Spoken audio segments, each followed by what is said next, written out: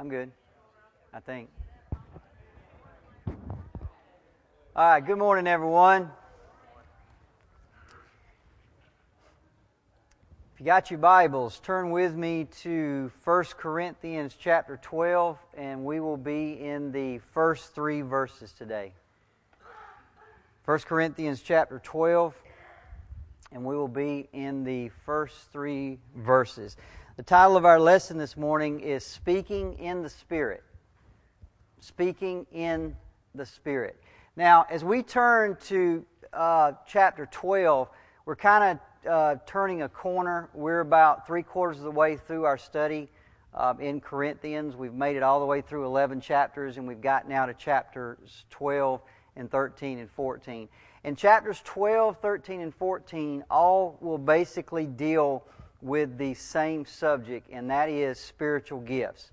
The misuse and the abuse of spiritual gifts in the church at Corinth was such a major problem that Paul is going to spend chapter 12, chapter 13, and chapter 14 dealing with it. And as he does, we're going to learn a lot.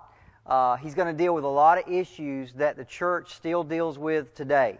So it's not, it's an amazing thing with the church at Corinth that all the problems they had are still problems we deal with today. Because I've said it before, human nature is human nature. People are people. They have the same likes and dislikes, and we're just people. And so we're going to learn a lot about the spiritual gifts. And I want to say this up front. Apart from the ministry of the Holy Spirit, which is everything, the Holy Spirit transforms, He regenerates, He teaches, He grows. He does everything, doesn't He? Apart from the ministry of the Holy Spirit, there is nothing more vital to the life and the health of the church, according to Scripture, than spiritual gifts. They are endowments. God has given them to us for the church to grow, for the common good. In fact, Paul will tell us this next week when we get to these verses. He says this, "Now there are variety of gifts, but the same Spirit. There are varieties of service, but the same Lord. There are varieties of activities, but it's the same God who empowers them in everyone. To each is given the manifestation of the Spirit for what? For the common good." It's a big, spiritual gifts are a big deal. They have been given and ordained by God for the life and the health of the church. Therefore, it is crucial that as a church, we understand spiritual gifts and their use, their proper use, because again, it's absolutely vital to the life and health of the church. Now, we got to be honest though, a lot of people, and this is the reason I stress this up front, because a lot of people don't understand this at all. We mentioned this last week, that there's too many people in the church today that view the church as less than it really is. We said that last week. We view the church as less than it really is. A lot of people just see it as a religious organization. We're a group of people that we all kind of have the basic same beliefs about God, and so we get together and meet once or twice a week. That's just how some people view us, as just a religious organization. Other people may see us like an agency that when the community has needs, it's time for us to pass out food or pass out clothes or go pay a light bill or do something like that. Other people see it as a social organization, something you need when you need to get baptized or you need to bury somebody or you need to dedicate a baby, or if you want to get married, they see the church as that. But that is all, and by the way, those are all have some truth to them, don't they? I mean, they all have some truth to them, but if that's your view of the church, your view is way down here when God's view is way up here. You see, biblically, the Bible tells us that the church is a living, breathing organism, a spiritual organism. It is a living body with Christ as the head, is it not? That's how biblically the Bible describes the church. I was thinking about this the other day. We worship a supernatural God, do we not? We believe that God supernaturally intervened in history in the person of Jesus Christ. We believe in a supernatural Holy Spirit who supernaturally regenerates us and supernaturally dwells within us. Do we not? You see, the fact is, we have been given by the Holy Spirit supernatural spiritual gifts. This is a supernatural organization. This is a supernatural organism that God has ordained, and He's ordained that we walk in the supernatural. He's just done that. And a lot of people don't understand that, and we'll talk about that as we move through this. But He's given us supernatural spiritual gifts by which we will build up the church, edify the church, grow the church, strengthen the church, until the Bible says it reaches the full stature of Christ. That's what the church is. Not a social agency, not a religious organization or anything like that. It is a living, breathing, supernatural organism with Christ as the head. And this organism only functions properly if we walk in the proper use of spiritual gifts. God has ordained. You may not like that. It may make you uncomfortable, but the fact is, you read the Scripture, that is how God has ordained the church to be strengthened and to live and to walk and witness to the world. That is exactly what Paul is going to be talking about in chapters 12 through 14. The proper use, the correct use of spiritual gifts within the body of Christ. Okay, he's going 3 chapters. We're going to be dealing with this because it's such a big deal. It is so crucial to the life of the church. Now today, we're only going to get through 3 verses. Okay. Now that was not my intention when I started out. When I started this study, I thought, well, I'll at least get through half this chapter, but I couldn't get past 3 verses because I realized very quickly if I just blew these verses off and went through them very quickly and moved on, that would be a big mistake. Okay, there was some stuff in these 3 verses that we need to learn. In fact, Paul, remember, he's fixing to speak for a very long time on spiritual gifts. So he wants to preface his remarks with something pretty important. In fact, what he wants to do in these first 3 verses is lay down a very important rule for us to go by. Okay, something that will stabilize us in the area of, everybody with me? He knows he's fixing to wade into a subject, and there's going to be lots of different opinions about this subject. So he wants to lay down this rule right at the beginning that will stabilize the discussion. Okay, and we're going to see that as we move ahead. So as we begin chapter 12, Paul makes it very clear about what he's about to talk about. He's going to instruct the Corinthian church again on the correct use of spiritual gifts in Christian meetings. You look at verse 1, he says this, "Now concerning spiritual gifts, brothers and sisters, I do not want you to be uninformed." One of your translations may say, "I do not want you to be ignorant or uneducated." Now, don't miss that word, because they are uneducated. They are uninformed. Everybody with me? He's saying, I don't want you to be that way. So I'm going to lay out this, I'm going to give you this information to educate you, but he's saying you are uninformed. You are ignorant. You are without education. You don't know what you're doing. Okay, so he wades right into it. You don't know what you're doing when it comes to spiritual gifts. I don't want you to stay in that state. I'm gonna give you some information. Now, he goes on and says this in verses 2 through 3. He says, "You know that when you were pagans, you were led astray to mute idols, however you were led. Therefore, I want you to understand that no one speaking in the Spirit of God ever says Jesus is accursed, and no one can say Jesus is Lord except in the Holy Spirit." Now, this is an odd thing to say.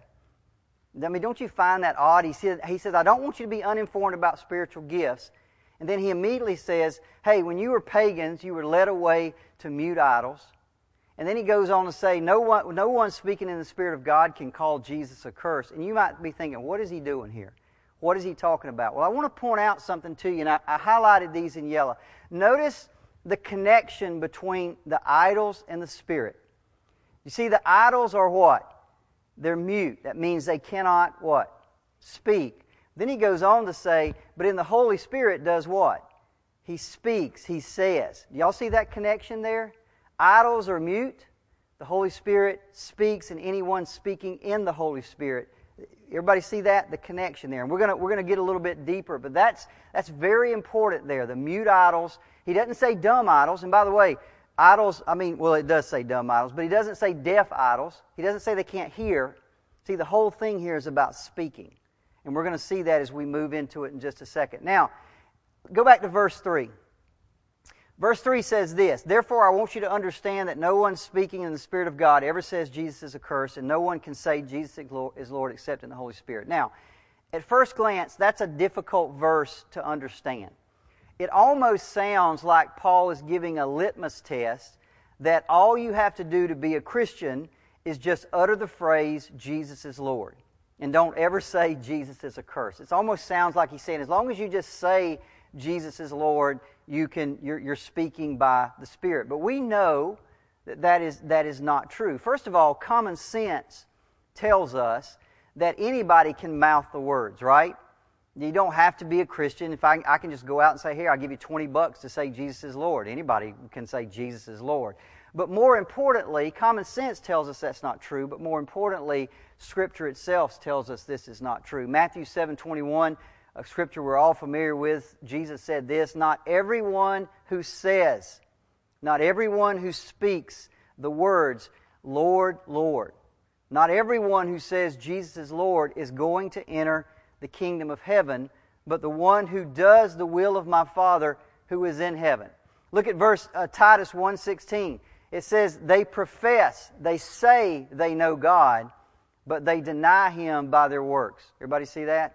So there's two Scriptures saying there are people out there who profess to know God. They call Him Lord, but the Bible says very clearly their works fall short. Their works do not validate what's coming out of their mouth. That's exactly what he's saying. Their works don't line up with what they're saying.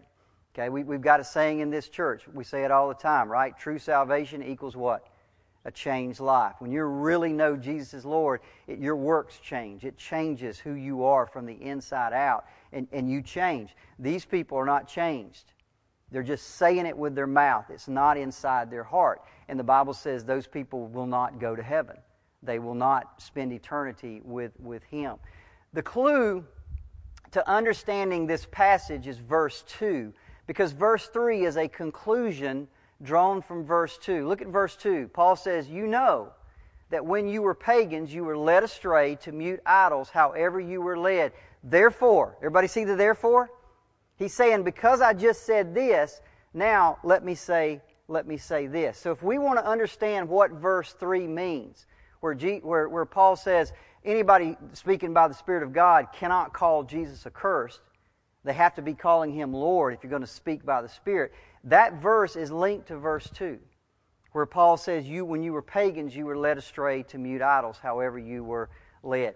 Paul is reminding them that before they came to Christ, many of them were led away to dumb idols or to mute idols. In other words, they had been seduced into false religious cults. Okay? So a lot of these people came out of these false religious cults. So what does this have to do with the use or the misuse of spiritual gifts? Well, I want to pause for just a minute and go back to the very beginning. We started this study in January. And I want to recall the situation of the Corinthian church, just to kind of get everybody back up to speed. Now, as we remember, Paul established the Corinthian church during his second missionary journey. And you can read about that in Acts 18.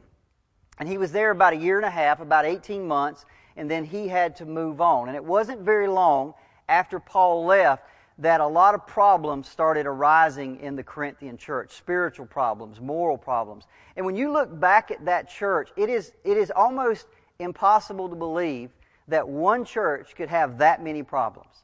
We all have all churches have problems. Nobody's perfect. But that church was probably one of the most messed up churches in history. They had, you name a problem, they had it. It's almost inconceivable that one church could have them all. For example, that church was divided.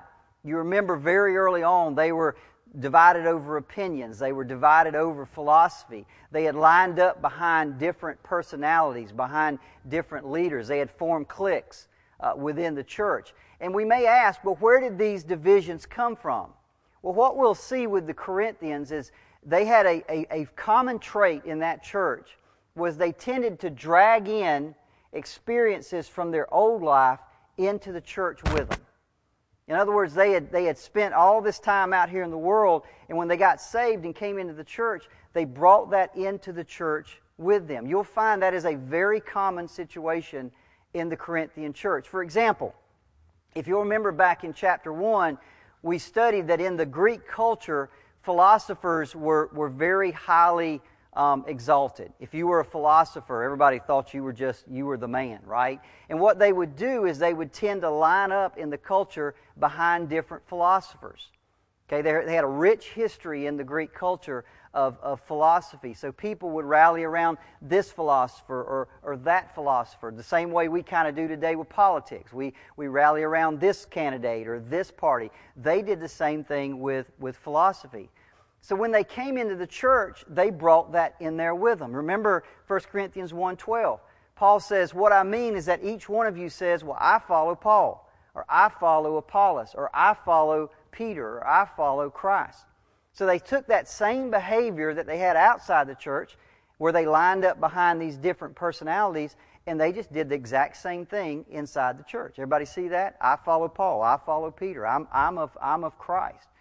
The Corinthian church was carnal. They were so sexually perverted that even in the church, inside the church, they were allowing fornication, they were allowing incest to occur in the congregation, and they were doing nothing about it. Well, where did that come from? Why would a church allow something like that? Well, if you'll remember, we learned way back that Corinth was kind of the Las Vegas of the Mediterranean world. I mean, it was a port city. It was very wealthy. They got all these people coming into there, and just whatever you did went. In fact, there was a saying back in the first century, to play the Corinthian.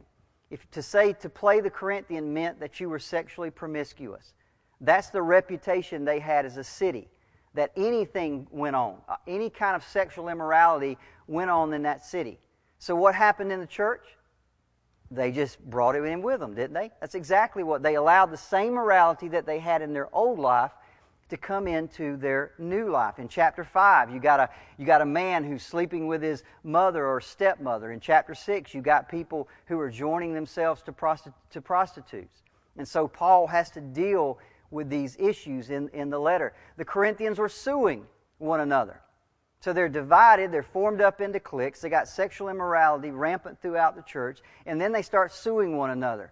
Now you remember we read in their culture, they loved to go to court. They didn't have TV, they couldn't sit around and watch court TV, right? And so to them, entertainment, they would actually hold court out in the streets, out in the open air, and people would flock to it. And the lawyers would argue and debase one another, and everybody just got a big kick out of it. So suing people was just part of their culture, kind of like it is here today in America. So when they became Christians, they dragged that into the church. Hey, we sued one another outside the church, might as well sue one another inside the church. Again, this same behavior, this same experience of dragging what was in their old life into their new life. There was rebellion in the church against marriage. There was rebellion against their God-given roles. Well, why? Well, again, divorce was rampant in their culture. Feminism and women's liberation was out in the culture, so they brought all that into the church, and Paul had to deal with it in chapter 7 and again in chapter 11. And if you start watching, do you see the pattern here? You see the pattern? In essence, they are continually dragging their old life, their old experience into the church. They're letting the influences of their old life affect their behavior inside the church. Now, I said all that because we're going to see the exact same thing with spiritual gifts. What we're going to see is they're allowing their old former life, their old former religious experiences to affect their behavior in the church, especially or specifically in the area of spiritual gifts. Now, I don't want you to miss something. In chapter 1, watch what Paul says. He said this, so that you are not lacking in any gift. You see, that church had been given every gift. Everybody see that? The problem wasn't they didn't have the gifts. That wasn't the issue. He said you've got every gift you need to have a healthy, strong, faithful church.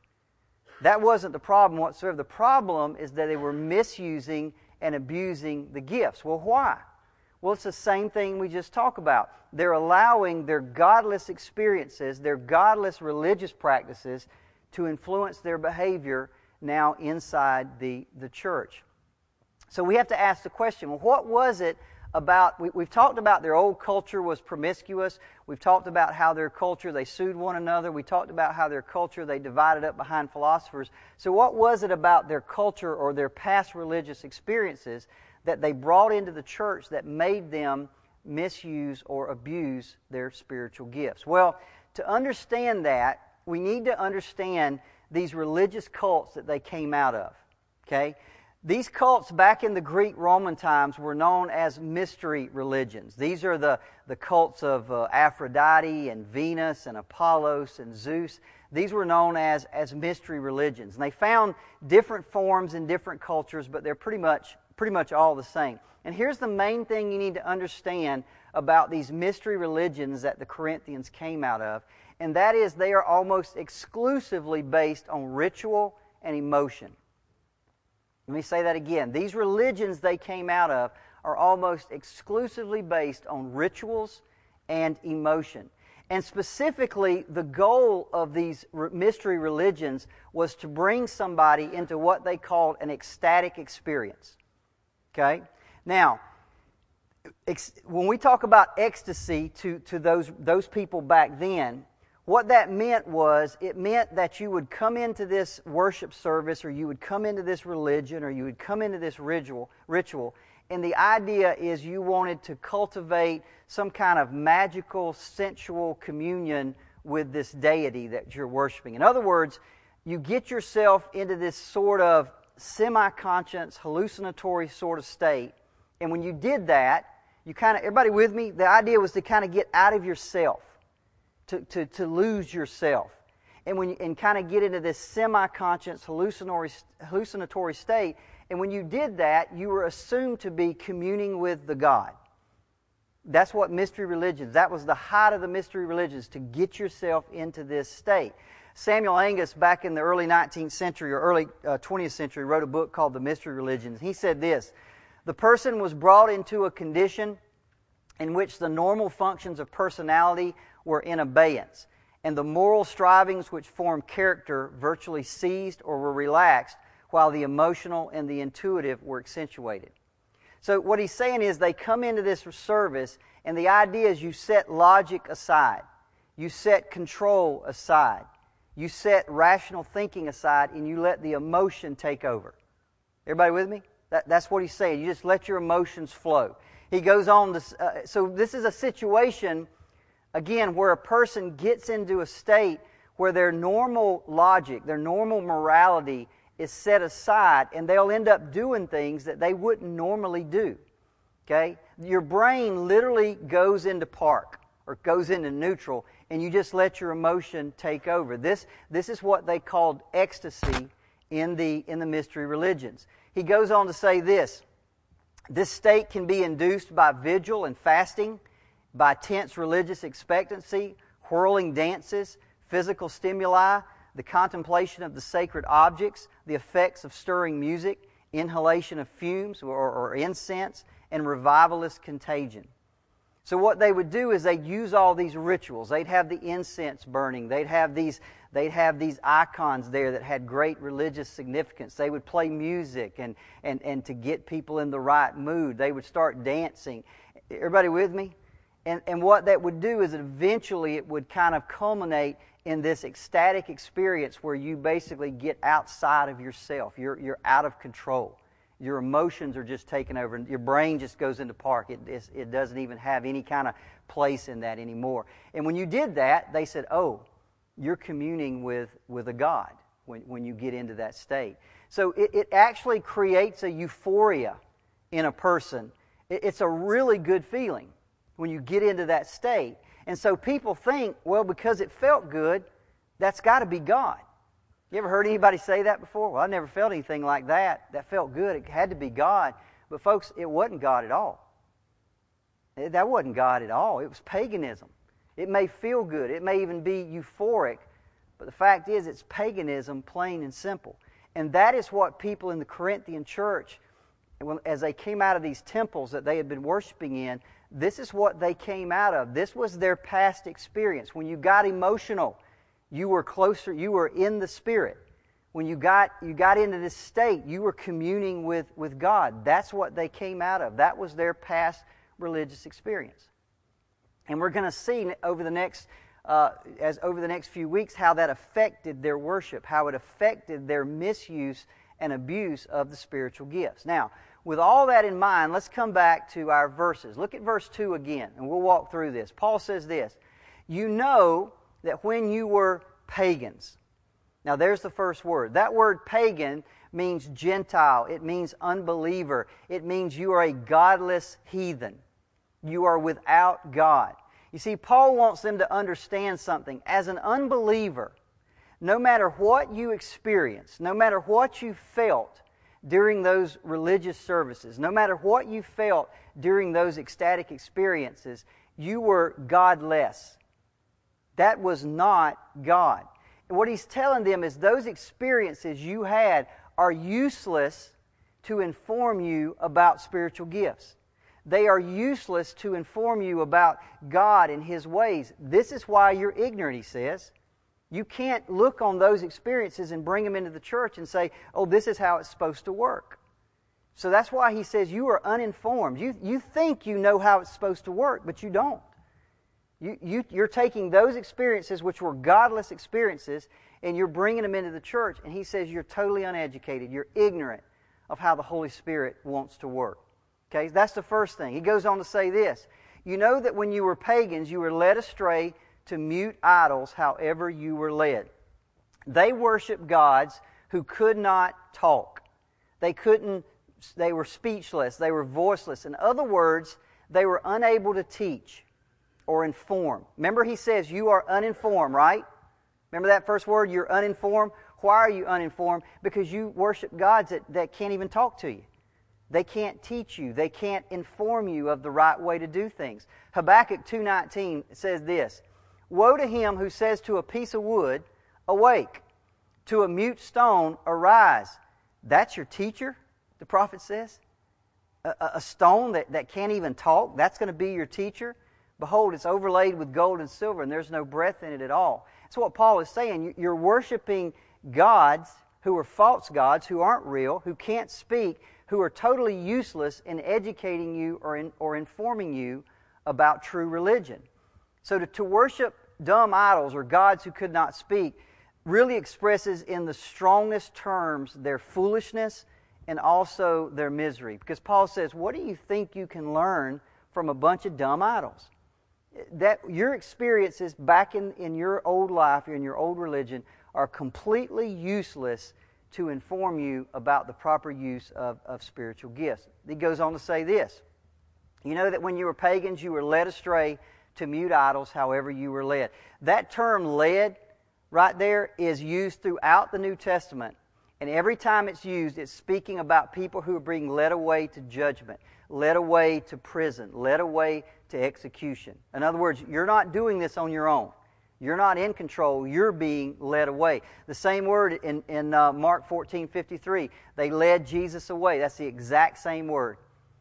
In other words, they arrested him, they shackle him, and they lead him away where he does not want to go. You see, what he's saying to them is, you're not in control. You think you are. You think you're in control, but you're not. You're being controlled by an influence which you can't understand and you can't even resist. That's who you were back then, he's saying. Now, what I want you to see is, do you see how Paul is contrasting the former condition of his readers with their present condition? He's saying, you were pagans, you were godless, without God, but now you're a Christian and God lives inside of you. You were worshipers of idols, now you worship the true and living God.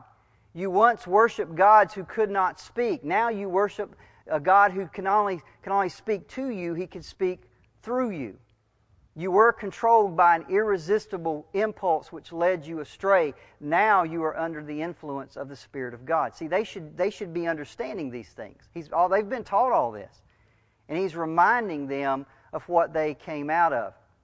And again, the whole reason he's doing this is because He wants them to see that in their former condition, they had no education, nothing at all that was going to help them now. They need instruction on the correct use of spiritual gifts because their previous experience gives them no experience, they got nothing to go on. Everybody with me? That's the important thing here. He's saying, what you learned in your past religion, forget about it. I'm going to inform you. I'm going to tell you in the next 3 chapters how this is supposed to work. Put all that other stuff aside. I'm going to inform you moving ahead. So He wants them to remember their past of pagan idolatry. He wants them to understand it does not prepare them for an accurate understanding of spiritual gifts. He doesn't want them to be uninformed, but the fact is they are uninformed. They are ignorant. They are uneducated. Now listen to me. The same can be very true for you and me. Every one of us comes in here with some kind of past. Some of you have come out of churches and religions and organizations where spiritual gifts were completely misused and abused and counterfeited. Other people have come out of organizations where they've completely set the spiritual gifts aside and say, we don't do that. It's too risky. Can't go there. Okay? And Paul says, what I want you to do, folks, is set that aside for the next 3 chapters. Set it aside and let me tell you how this is supposed to work. Let me inform you about the spiritual gifts. That's what he's saying here. Your past experience is no good to you. The Scripture is the truth. Come to the Scripture and learn, is what Paul is saying to us today. Because it's so easy for us to come in here. How many people have seen it in churches throughout the year? You take a banker who knows how to run a bank, and you put him on a deacon board or an elder board, and he wants to run the church the way you run the bank. How many of you have ever seen that? We do it all the time. We think, well, this is the way we do it here, so this is how we're going to do it here. No, folks. The church isn't a bank. It doesn't run like a bank. It's not a organization. It's an organism. It's a body. It's living. It's breathing. You don't run that the way you do a company or anything like that. Well, it's the same thing today. When we come to the spiritual gifts, some of us come with bad ideas, some come with good ideas. Paul's saying, set that aside. Set that aside. Don't be uninformed. Let the Scripture inform you of the truth, not your past experience. And we have to be very careful of that. Let's read what he says in verse 3. Remember verse 2. You were led away to mute idols. They couldn't teach you. You were not even under your own control. Therefore, Paul says, what he's saying is because now, I want you to understand what he's saying with therefore. Because your previous experience is useless. Because it gave you no information.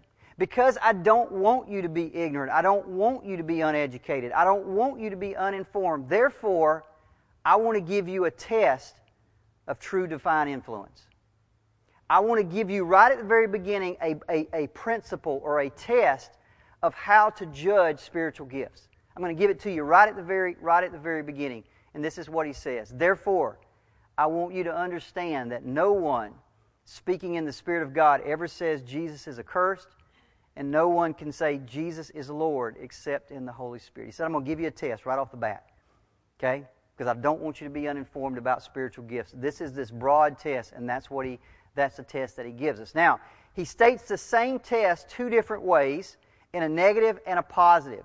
This is the way he says the negative. Therefore, I want you to understand that no one speaking in the Spirit of God ever says Jesus is accursed. Now, understand to speak in the Spirit or by the Spirit. Let's make sure we understand what Paul means there. Means that you are speaking under the influence of the Spirit. Does everybody understand that? When you speak in the Spirit, it means the Spirit of God is influencing you to say what you're about to say. In Matthew 22:43, Jesus said to them, how does David in the Spirit call him Lord? See, when somebody's speaking in the Spirit, they're speaking under the influence of the Spirit. So if we back up, what Paul is saying here is I want you to understand that no one speaking under the influence of the Holy Spirit can ever call Jesus accursed. And no one speaking under the influence of, except you're under the influence of the Spirit, you can never call him Lord. So what he's saying here is, in essence, no one who's speaking under the influence of the Spirit of God can call Jesus accursed. Now, at first glance, that sounds pretty obvious, doesn't it? I mean, that sounds pretty obvious, right? I mean, nobody speaking under the Spirit of God would call, but I want to dig a little bit deeper here because there's a message here for you and I. That word accursed in the Greek means anathema. Okay? Accursed or damned. The word is anathema. That word is used to designate something or someone that's devoted to destruction. The idea here, too, is the idea of divine displeasure, that God is displeased with someone or something, and therefore it's devoted to destruction. In other words, it's justly accursed by God. That's the idea. Now, that is used throughout the New Testament. You see this all the time. For example, Galatians 1:8, Paul says, even if we or an angel from heaven should preach to you a gospel contrary to the one we preach, let him be, there's that word, accursed, anathema. Justly condemned is what he's saying. 1 Corinthians 16:22, if anyone has no love for the Lord, let him be, there it is again, accursed, anathema, justly condemned. Therefore, to say that Jesus is anathema, what you're saying is that he was justly condemned. In other words, he was a criminal. He was a malefactor.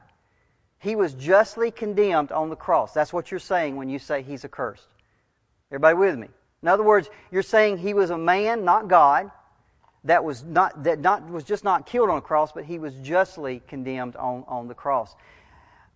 Pliny the Younger was a governor of Pontus and Bithynia around 111 to 113 A.D. Okay, so about 70 years or so after Jesus died. And what's interesting about Pliny is, and what's first interesting is his name, because who names their kid Pliny, first of all? But the whole point, what's interesting about Pliny is we have this whole series of letters that he wrote to the Emperor Trajan. So he would have a problem, he would have an administrative problem, and he would write a letter to Trajan, who was the emperor, and the emperor would write back. And we've got this whole series of letters between them. And a lot of it just deals with, stuff we're not interested in. But two of the letters are very famous because they both deal with Christianity. In other words, there came a time when Pliny encountered Christians for the first time, and he didn't know how to deal with them. He didn't know what to do. Should I kill them? Should I let them go? What should I do? So he writes letters to the emperor to ask advice. I want to give you a couple of these excerpts from his letters. He said this, those who denied that they were or had been Christians, when they invoked the gods in words dictated by me, and offered prayer with incense and wine to your image, and moreover cursed Christ, none of which those who are really Christians, it is said, can ever be forced to do, those I thought should be discharged. So what he would do is when he would encounter Christians, he would bring them in, and he would say, okay, this is what you've got to do if you don't want to die. You've got to offer prayer and incense and wine to the image of the emperor. And oh, by the way, you have to curse Christ. You have to curse him. Okay? He goes on in another one. He says this, others named by the informer declared that they were Christians, but then denied it, asserting that they had been a Christian, but had ceased to be, some 3 years before, others many years, some as much as 25 years, and they all worshipped your image and the statues of the gods, and they did what? They called Christ accursed. They cursed him. Now here's my question. How do you think those people cursed Christ? In Pliny's mind, in Trajan's mind, what did it mean to curse Christ? Because he told them, you got to curse Christ. What does that mean? Well, what does it mean to curse him? You see, what they were asked to do to curse Christ was to affirm that he was just a man. Not God incarnate, but just a man who was justly put to death by the Roman Empire. You see, both Pliny and Paul agree that Christians can't do that. A Christian under the influence of the Holy Spirit, a real Christian, can never say that Jesus is just a man. To curse Christ is to put him beneath what he really is. To say that he's a man, even a man justly condemned on the cross, is to curse him. Did everybody see that? That's exactly what Pliny, just say he's not God. Say he's you can say he's a good man. You can say he's a prophet. You can say whatever you want to say, but as long as you don't say he's God, you're cursing Christ. You're just saying he's a man. Now, he goes on, Paul does, to state the same thing in the positive, in verse 3, the end of verse 3. And he says, and no one can say Jesus is Lord except in the Holy Spirit. Jesus is, the word Lord there is Jehovah. Jehovah God. He's saying nobody can say that Jesus is Jehovah God except through the Holy Spirit. Do y'all see the difference? And to accurse Him says He's just a man. To affirm Him says He's Jehovah. See, this is the test that Paul is putting out here for us. To say Jesus is Lord, therefore, is to acknowledge Him to be truly God, manifest in the flesh. Paul says nobody can make that acknowledgement but through the Holy Spirit. And by the way, again, we already covered this. A lot of people can say it, but nobody can believe it. It's inside of them except through the Holy Spirit. So here, what Paul is doing here at the very beginning of these chapters, where he's going to talk about the abuse and the misuse of spiritual gifts, at the very beginning, he's laying down a broad principle for discerning matters regarding spiritual gifts. And that is this: you always judge things by how they relate to Jesus Christ.